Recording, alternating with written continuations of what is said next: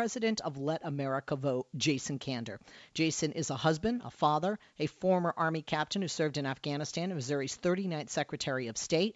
And Jason, I think, and I are on Twitter all the time, and I retweet all of his stuff. It's more than a pleasure to have Jason Kander, president of Let America Vote, joining us this afternoon. Jason, good afternoon. Can I call you Jason, or do you prefer Mr. Kander?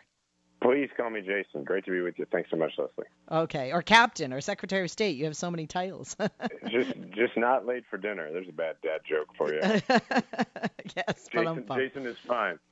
By the way, I just want to tell folks a little bit about you. You were the first millennial in the country to be elected to statewide office. You started Let America Vote in February 2017, and you did it to fight back against proposals nationwide that make it harder for eligible voters to exercise their constitutional right to cast a ballot, whether it's extreme ID requirements, questionable purges of voter rolls, voter intimidation, new and extreme voter registration processes, or anything that makes voting harder. Let America Vote is going to be there to lead the way against it. Now, the DNC actually appointed Jason chairman of the Commission to Protect American Democracy from the Trump administration. And we need a lot of protection from this administration. And this is specific to fight back against Republican efforts to make it harder to vote for eligible Americans across the country.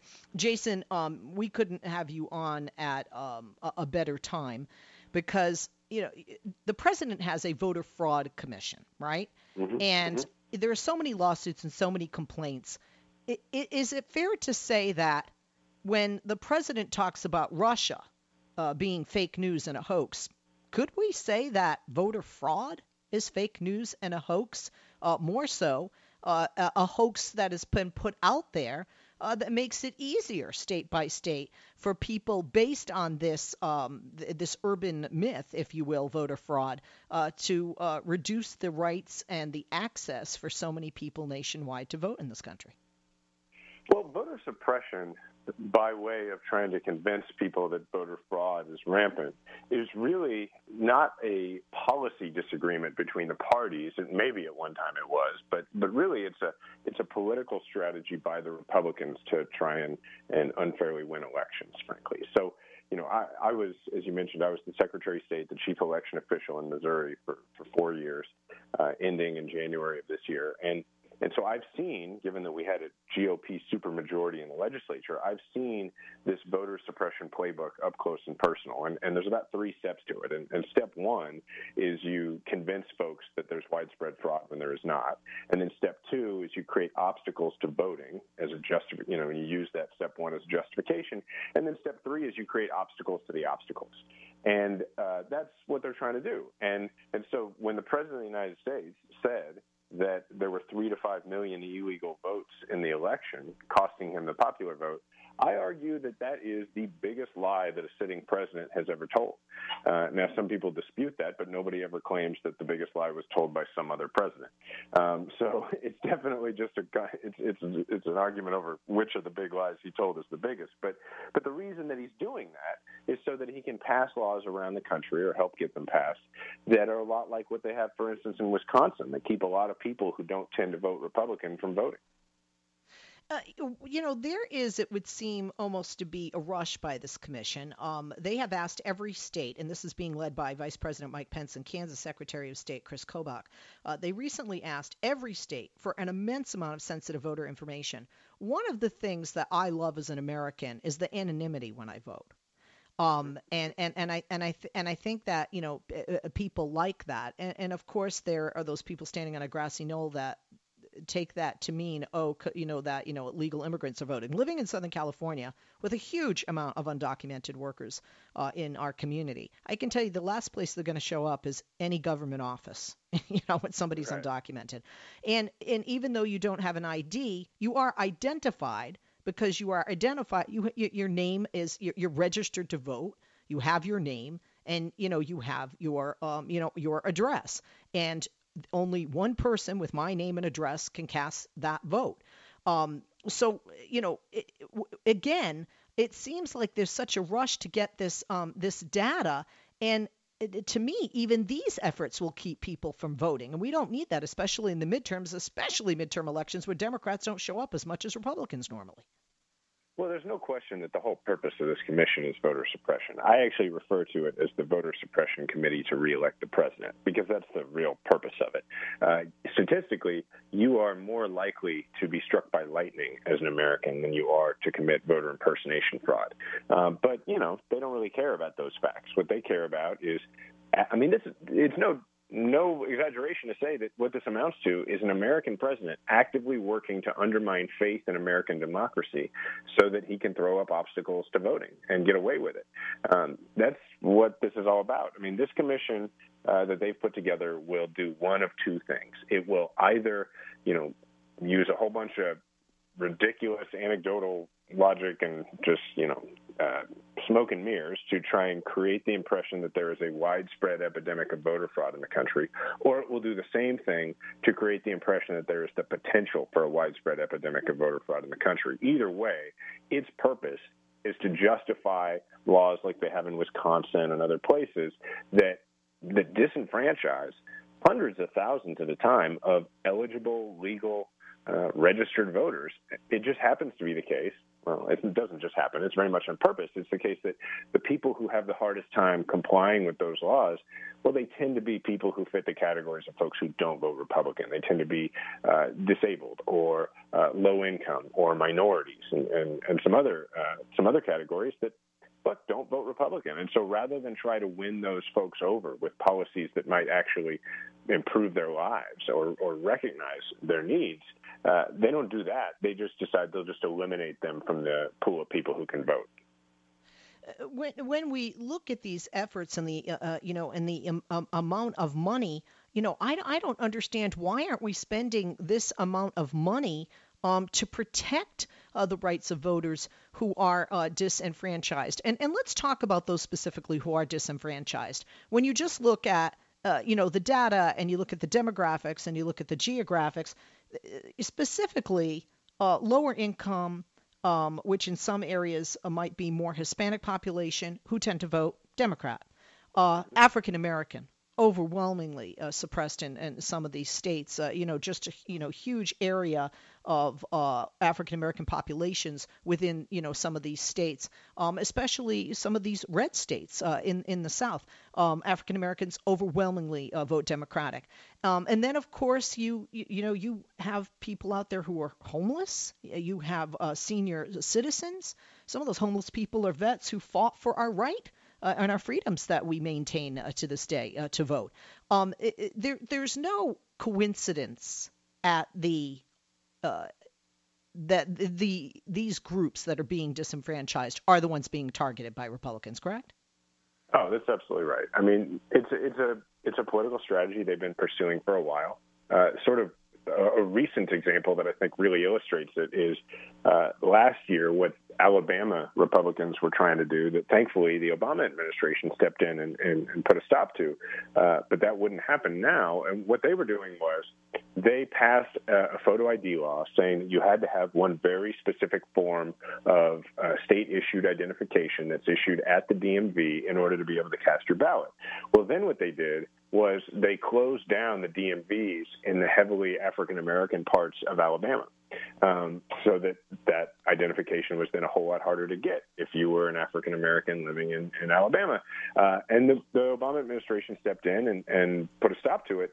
But what's very different now, and this is why I started Let America Vote, is that you have Jeff Sessions in charge of the Department of Justice, and he's literally having the DOJ switch sides in these cases, from being on the sides of voters to being on the side of the state governments that want to suppress the vote. And that's a huge factor. And then on top of that, you have President Trump appointing the judges. So what that means is that often we being people who favor voting rights, have been successful in the past in pushing back and stopping these kind of laws because we've won cases in court. Well, now we no longer have the luxury of relying exclusively on the legal argument. It's still really important, and a lot of really important groups are still are still bringing legal challenges, and a lot of them are having success. But now it becomes very urgent that we also have a political argument against voter suppression. So that's what Let America Vote is. I started it in February. People can go to letamericavote.org to sign up and be a part of it. We are creating political consequences for politicians who make it harder to vote. And so far, we've raised about $2 million, and we have over 50,000 folks signed up nationwide to volunteer. And we have people on the ground who are working against Republican politicians who are pushing voter suppression policies. There are so many lawsuits. The ACLU has filed one against the Pence-Kobach Commission. They argue that the task force is also violating the Federal Advisory Committee Act, the FACA. You look at some of the things they're asking for. Obviously, a lot of the data is private data, right? Like Social Security number, that kind of thing. But there's also some telltale signs of what their true intentions are. For instance, they want to know the political party of everybody in the country and how they're registered. I've yet to see anybody involved with the commission even attempt to give a justification for why, in addition to all this other data, they also need to know folks' political parties. So from the outside, what it sure looks like is it looks like they're putting together a database to try and figure out who people voted for. And, I think a big point of that is to figure out who they want to push off the voter rolls. And that's something that Democrats and Republicans and independents and everybody else should be outraged by. Because, one of the things that I know the FACA requires a committee's membership is to be fairly balanced in terms of the points of view represented. And quite frankly, that's disturbing to me that, they're looking at, which party an individual has their allegiance to or where their ideology lies, especially when we're seeing more and more, people that are coming into age to vote, who are turning 18, at least here in California. And I think we're seeing this trend with millennials. They're not joining a party. They're independents. They just want to join the party to vote. Well, not only that, the other thing that is becoming more and more common with millennials is that they're a lot less likely to necessarily need a driver's license. A lot of them are choosing to, use other means of transportation and not by cars.